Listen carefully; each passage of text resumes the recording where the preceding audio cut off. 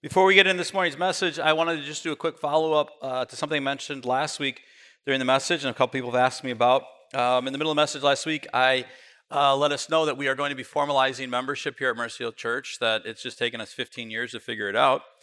And so we are going to be doing that. Several people asked afterwards, like, how they can do that.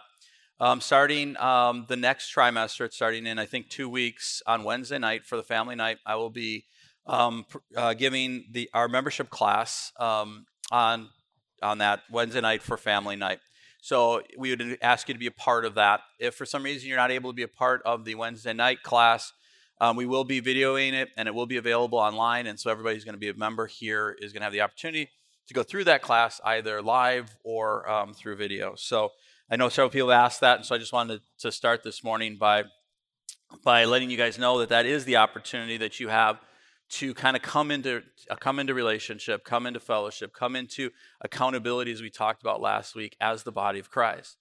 Because as we've been going through this series, there's something very important about us taking serious our place in the church. That throughout the passages we've read, we've discovered that there's an interwoven, interconnected community that God calls us to if we're going to live out what His Word says. As we continue our series this morning, The Bride, I want to remind us that it's based on the incredibly beautiful imagery of the church in its intimate and unfolding relationship with the bridegroom, Jesus Christ. We see this image expressed by Paul in 2 Corinthians when he writes to the church, "For I feel a divine jealousy for you, since I betrothed you to one husband to present you as a pure virgin to Christ." Paul in this is he's making a defense to his church. He's saying, listen, man, I have been preparing you for the bridegroom. I have been preparing you to present you to him. And that analogy is picked up in Revelation as it presents our ultimate destiny as the body of Christ, as believers, when the hosts of heaven declare, "Hallelujah, for the Lord our God, the Almighty, reigns.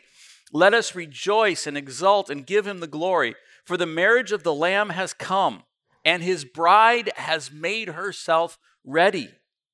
It was granted her to clothe herself with fine linen, bright and pure, for the fine linen is the righteous deeds of the saints. The bride has made herself ready, and in so is fulfilling her betrothal to her bridegroom at the marriage supper of the Lamb. The bride has made herself ready." Both 2 Corinthians and Revelation declares the responsibility for the bride to be prepared. In 2 Corinthians 11, as I said, Paul is worried that deception and false doctrine has made its way in to corrupt the church. And so he expresses his concern because his goal is pastoring the church and bringing the bride to purity, being prepared for Christ. Revelation 11 declares with that voice of the multitude of heaven, "Hallelujah, for the Lord our God, the Almighty, reigns. Let us rejoice and exult and give him glory, for the marriage of the Lamb has come, and the bride has made herself ready." What are they rejoicing in? That the bride has made herself ready to be united to the bridegroom. And that's really what we are here to do. That's what we are here to do as a church, to prepare the bride for the bridegroom. We believe the charge for the leadership of any church, the pastors and the elders. We believe that the charge for us as members of the church is the preparation of the bride, is the washing and the cleansing and the purification and the sanctification, as it states in Ephesians 5, of the bride for the bridegroom. And it's with that goal in mind that we do everything that we do. The goal here is to create a church that brings about a bride pure and holy, spotless and unblemished. All the instruction in God's word is really to that end.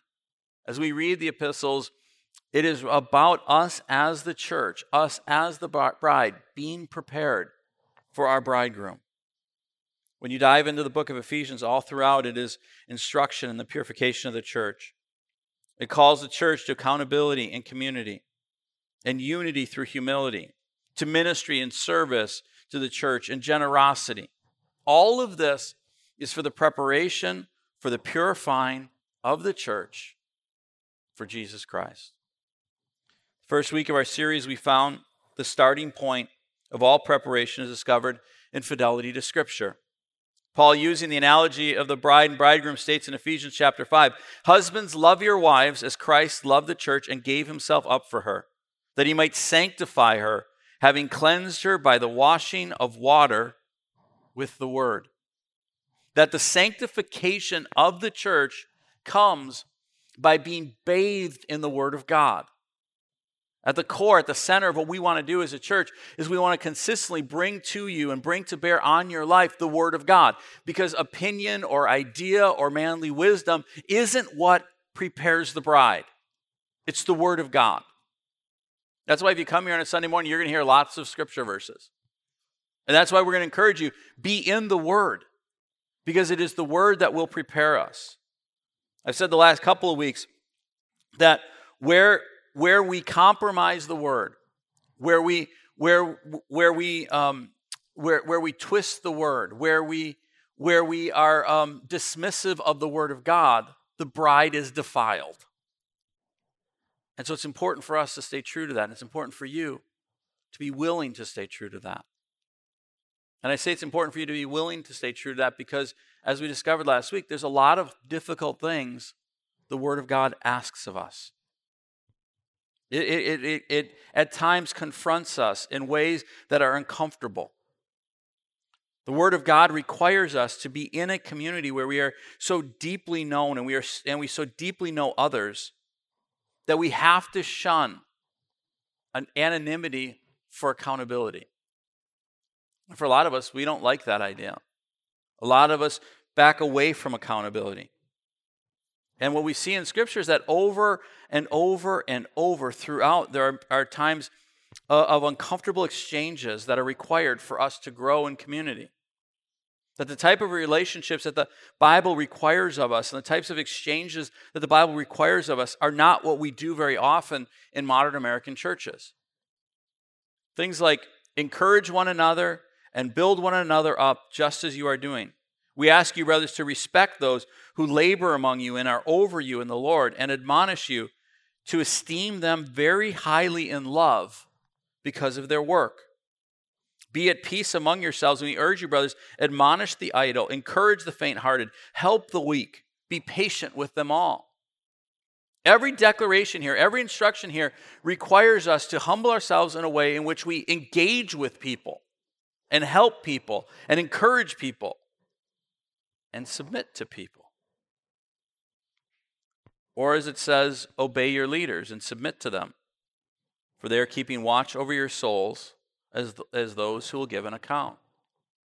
At the center of one of the reasons why we formalize membership is this passage. Because what it tells me is you have a responsibility to the eldership, and the eldership has a responsibility for you. That one day, me as pastor is going to give an account for the way in which I've pastored you. And it's important for us to know each other and know who is in this relationship so that this exchange can take place. But lots of people would rather be in anonymity than accountability. And that's what the Word of God calls us away from. In fact, there's a passage in Ephesians 4 that we read last week that I think creates a profound challenge to the posture that many of us have within the church towards each other.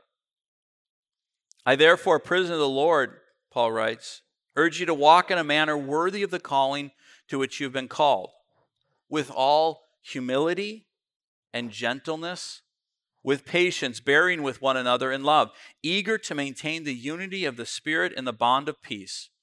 There is one body and one Spirit, just as you are called to the one hope that belongs to your call. One Lord, one faith, one baptism, one God and Father of all. As we said last week, when you read this, we clearly see a rejection of the anonymity model so common in the American church in favor of true community. There is an interconnectedness that is required to fulfill the simple value of loving each other. And as we said last week, the value means loving over leaving. We are called to stick in it with each other. That even when this exchange of accountability takes place, that we don't shun one another, that we push in towards one another, and we engage with one another, and we call each other out, and we encourage one another, and we say, this is sin, this is wrong, this you got to change, we want you to grow. That we don't run from each other. Loving one another means we don't leave when things get difficult. But as I said last week, it's not just in that. We choose loving over leaving. We choose to love people over leaving them where they are. We have this idea in our culture that love means accepting people where they are. And that's only half right. You accept people where they are, but love requires you to call them to a higher standard, to call them to grow, to call them to move forward and become exactly what it is God calls them to be. We are called to an exchange and relationship in the community of Christ that is profound. And it requires a good deal from us. This is the point. It is the preparation of the bride. As we've been saying that to this point, the preparation of the bride requires fidelity to the word and accountability in community. But the passage I just read gives us an important hint at the next value we have to have, that we have to hang on to, that we have to maintain as the church. Look again at what we just read. I, therefore, prisoner of the Lord, urge you to walk in a manner worthy of the calling to which you've been called, with all humility and gentleness, with patience, bearing with one another in love, eager to maintain the unity of the Spirit in the bond of peace.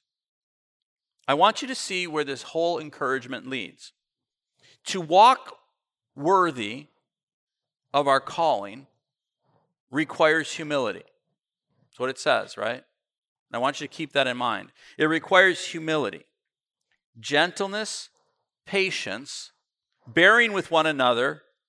For what reason? To maintain unity. Because there is one Lord, one faith, one baptism, one God, one Father over the body, over that one family, over that one bride. See, it says all of this is leading towards what? To maintain unity. One of the centerpieces of the church's calling is to maintain unity. At the core of the bride's preparation is to protect and preserve unity. And what it spells out to us here is through humility. That in humility, in gentleness, in kindness, we work to maintain the unity of the body of Christ. Humility is a rare commodity in our culture. And as a result, it is a rare commodity in our churches. Understand what I'm saying to you.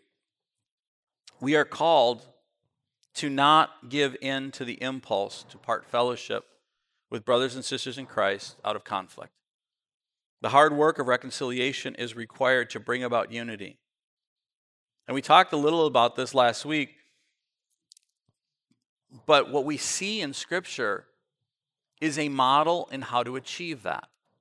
We talked a little bit last week about the importance of loving and staying together and staying one with another, but what I want you to understand today is that the way in which we preserve unity is spelled out in Scripture for us, and it starts with this beautiful idea that our culture, that our society, that many of us reject, and it's called humility. We don't walk away out of offense. We don't walk away out of frustration. We don't walk away because our feelings are hurt. And the only way that that happens is if we embrace an uncommon and uncomfortable humility. Look from where that calling comes. You have your Bibles open to Philippians chapter 2. And it spells out for us where our call to humility originates. So, Paul writes, if there's any encouragement in Christ, any comfort from love, any participation in the Spirit, any affection and sympathy. Now, I want you to hear what he's saying here. Essentially what he's saying is, if you're anything like a Christian, right? If he's looking at this and he's saying, if there's any encouragement in Christ, if you're encouraged at all by Christ in your life, if there's any comfort in the fact that he loves you, if there's any participation in the Spirit, as believers, we're all participants in the Spirit, right? Because the Spirit enters us as we accept him. Any affection and sympathy. Complete my joy by being of the same mind, having the same love, being in full accord and of one mind. If there's any Christianity in you at all, be of one mind. Do nothing from selfish ambition or conceit, but in humility count others more significant than yourselves. Let each of you look not only to his own interest, but also to the interests of others. Have this mind among you, which is yours in Christ Jesus, who though he was the form of God, did not count equality with God to be a thing to be grasped, but emptied himself by taking the form of a servant, being born in the likeness of men, and being found in human form, he humbled himself by becoming obedient to the point of death, even death on the cross. What Paul starts us with is a call that says, as Christians who come to a place in which they say, I have the Spirit of God in me. I am comforted by the love of Christ that I feel. I have a joy that comes from Jesus. He says, if you enjoy that, if that is a part of your identity, if that is who you are, then finish that. Complete my joy by having in you the same mind that Jesus Christ had, which was to humble himself for others. Paul holds out Jesus Christ's act of humility as the pattern to which we are to follow, specifically in community one with another. He humbled himself for you, so humble yourselves for others in the body, for others who are part of the bride. There are a lot of passages in Scripture that provide room for interpretation and varied application. But how do we read this passage and still allow petty disagreements to separate us? Consider the last half of verse 3. In humility, count others more significant than you. As you read that, are any of you confused? Is there anything there that kind of clouds your understanding of that idea? Consider others more significant than you. Now, the declaration here is not, he's not saying here that they are. They're saying you should consider them that way. That you should come into contact with believers in Christ and go, listen, when there is conflict, when there's an issue to take, I want to submit in relationship. That's what he says in Ephesians 5. He said, submit one to another. He wants you to come and go, listen, I'm care about your needs being met. The passage calls us to voluntarily subjugate ourselves to the needs of others. It's not saying others are better than you. But it is saying that the posture we take in the time of conflict is that our brother or sister is to be honored above ourselves. That our heart is to meet the needs of our brothers and sisters. This is a practice that is so foreign in our American culture that it is no wonder it is foreign in our American churches. We are a people more primed to fight for our democratic principles, to shout and scream to receive our civil rights, to stand and resist any hint of inequality than to voluntarily submit to one another, considering others better than ourselves. This is not only difficult, and this is where I say the Word of God calls us, our fidelity to the Word of God calls us to difficult things on occasion. And this is difficult. but it also grates against our basic nature. We struggle to meet others' needs above our own. It is our impulse for survival. And because this is true, we do not see the principle of deference consistently practiced in our churches.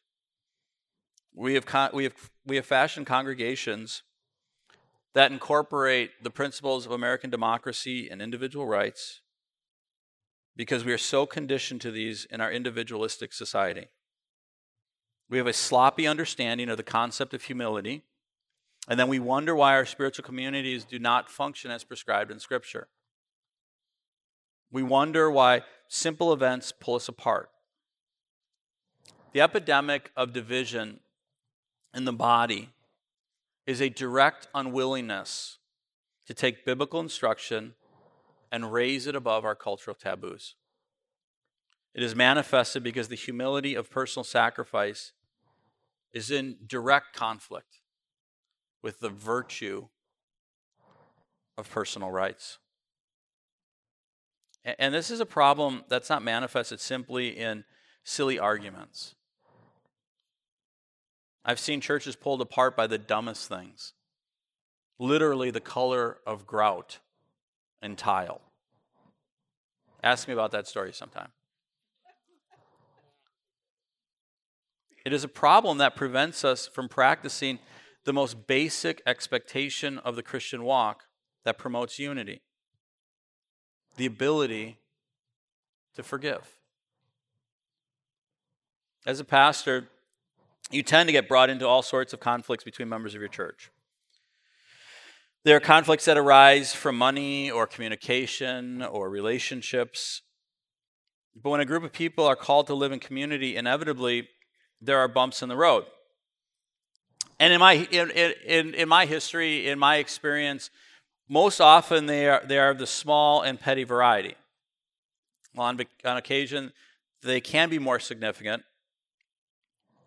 And early on in my ministry, I was very willing to kind of wander into each and every one of these conflicts, believing that was really central to part of my job.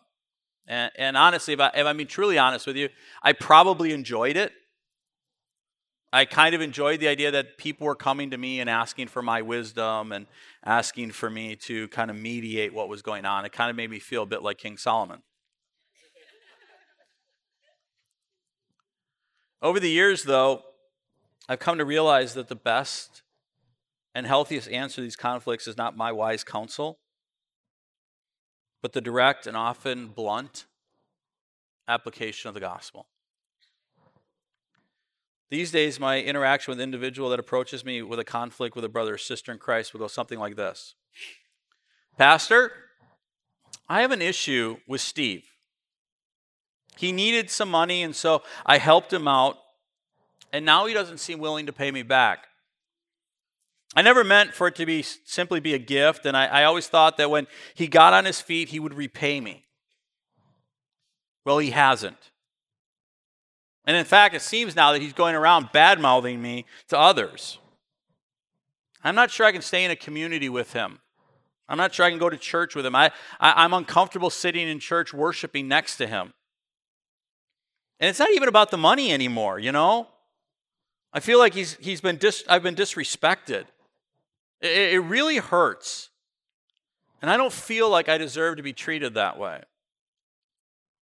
Now, in the past, what I probably would have done is I probably would have gotten Steve in the room with the same individual and said, hey, let's talk through this. Let me hear your side of things. Let's work through this. What can we do to get you to stay in community? And sometimes this would be successful. But generally it would result in a temporary truce, causing me to revisit this relationship over and over and over again, until ultimately one of them says, I'm leaving. And so in the end, it just never really accomplished much. Sometimes sitting down together and working through things from a humble position can make a difference. But since most of us don't come to those conversations with humility, they end up resulting in a fracture anyways. Now my response goes something like this. I'm really sorry this had to happen to you. I'm sure your initial intention was with a pure heart, and I know it hurts to be disrespected when you're just trying to do something nice for people. But you know what else probably hurt? When Jesus got beaten with cat o' nine tails. I bet it hurt a lot when they punched him in the face and drove thorns into his brow. I bet when they nailed his hands and feet to the cross, it was excruciatingly painful. And all of this was happening just because he was trying to do something nice for not just them, but for you. Not only was it their sin that punished Christ so deeply, but your sin too. And yet, in spite of all of this, he forgave them and he forgave you. Do you think you could maybe forgive your brother? You're right when you say you didn't deserve the way you were treated. You actually deserve hell. But thankfully, God's grace was extended toward you, and you now have salvation. Do you think you could extend grace to your brother? As harsh as this sounds, it points to the cross as the source of our calling. It calls us to a unity that is rooted in that very truth. Philippians 2 says that we are to look to the cross, the sacrifice and the suffering that Jesus endured for us, so that we might humble ourselves and forgive others. In fact, I believe that the declaration I made here matches the directness of Jesus' admonition when he said, "For if you forgive others their trespasses, your heavenly Father will also forgive you. But if you do not forgive others their trespasses, neither will the Father forgive you." That seems harsh, but it's Jesus' words. There's not much wiggle room, I think, in his declaration. In fact, have you ever noticed the end of Christ's parable about the unforgiving servant? He tells the story of a servant who was forgiven this great debt by the king. And after having his great debt forgiven by the master, the servant goes out and shakes down a fellow servant who owed him very little. According to Jesus, this is how the master responds when he hears of the servant's unforgiving spirit. Then the master called the servant in. "You wicked servant," he said. "I canceled all that debt of yours because you begged me to. Shouldn't you have had mercy on your fellow servant just as I had on you?" In anger, his master handed him over to the jailers to be tortured until he should pay back all he owed. Did you hear that? Jesus Christ uses an analogy here in which the one servant is unwilling to forgive the other servant, and he said what the master did was throw him in jail to be tortured. And you know what Jesus says next? He then states, "This is how the Father will treat anyone who does not forgive his brother." Now let me ask you something. Has anything I said that I say to people more harsh than that?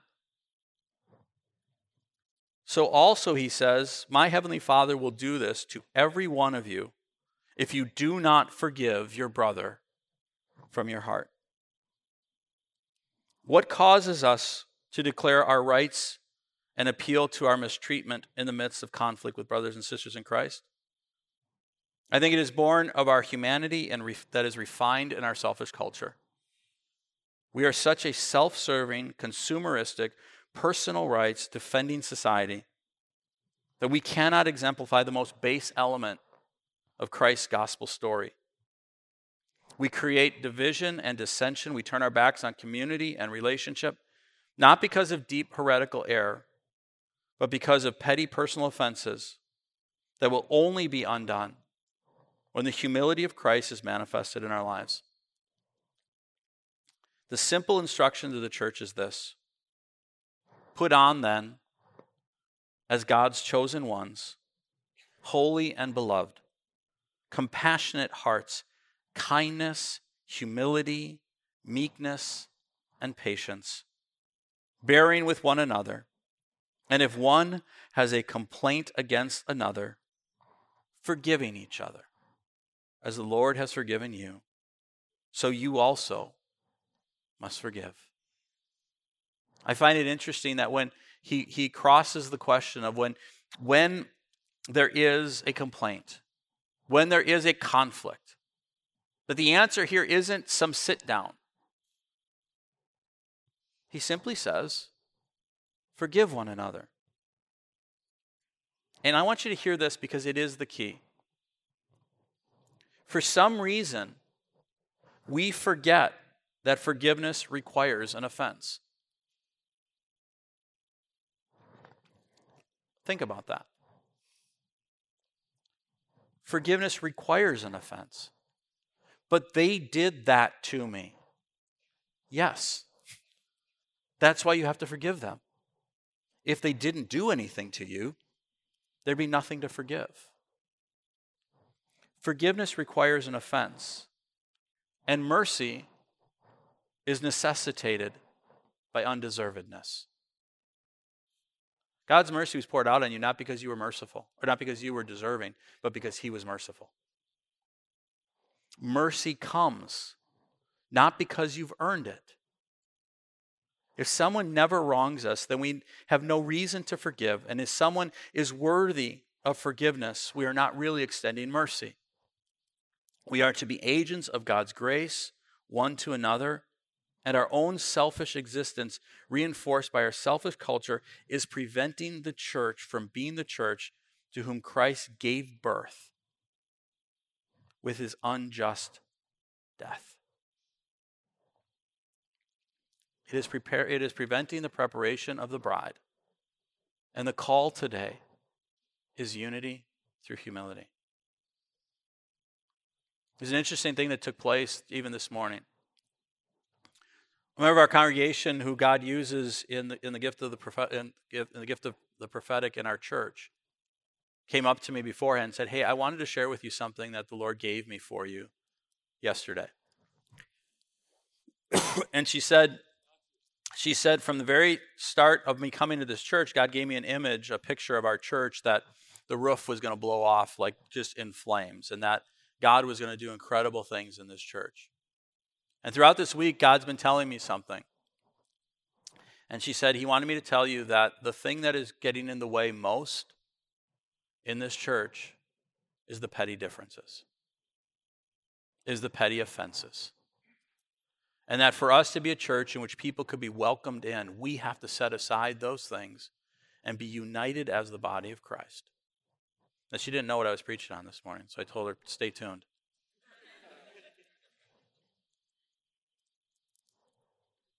Unity comes from humility exposed by the cross. Unity comes when we ourselves see us standing before the cross, broken and needy spiritual beggars who have been given life not by our own value, but by the grace of God embodied in Christ's sacrifice. The bride will be prepared when we follow the example of Christ in humility and preserve unity. We are one body. We are one bride under one heavenly Father, attached, betrothed to one bridegroom. Here's how Ephesians chapter 4 ends. Let all bitterness and wrath and anger and clamor and slander be put away from you, along with all malice. Be kind to one another, tender-hearted, forgiving one another, as God in Christ forgave you. This is our challenge. If you are here today and there's anger or bitterness or malice if there is dissension between you and a brother in Christ, I'm asking you today to open your hearts to the conviction of the Holy Spirit and make things right. Jesus Christ wants a unified bride, and that is our calling. And it will only happen when we humble ourselves, first before the cross, and then before each other.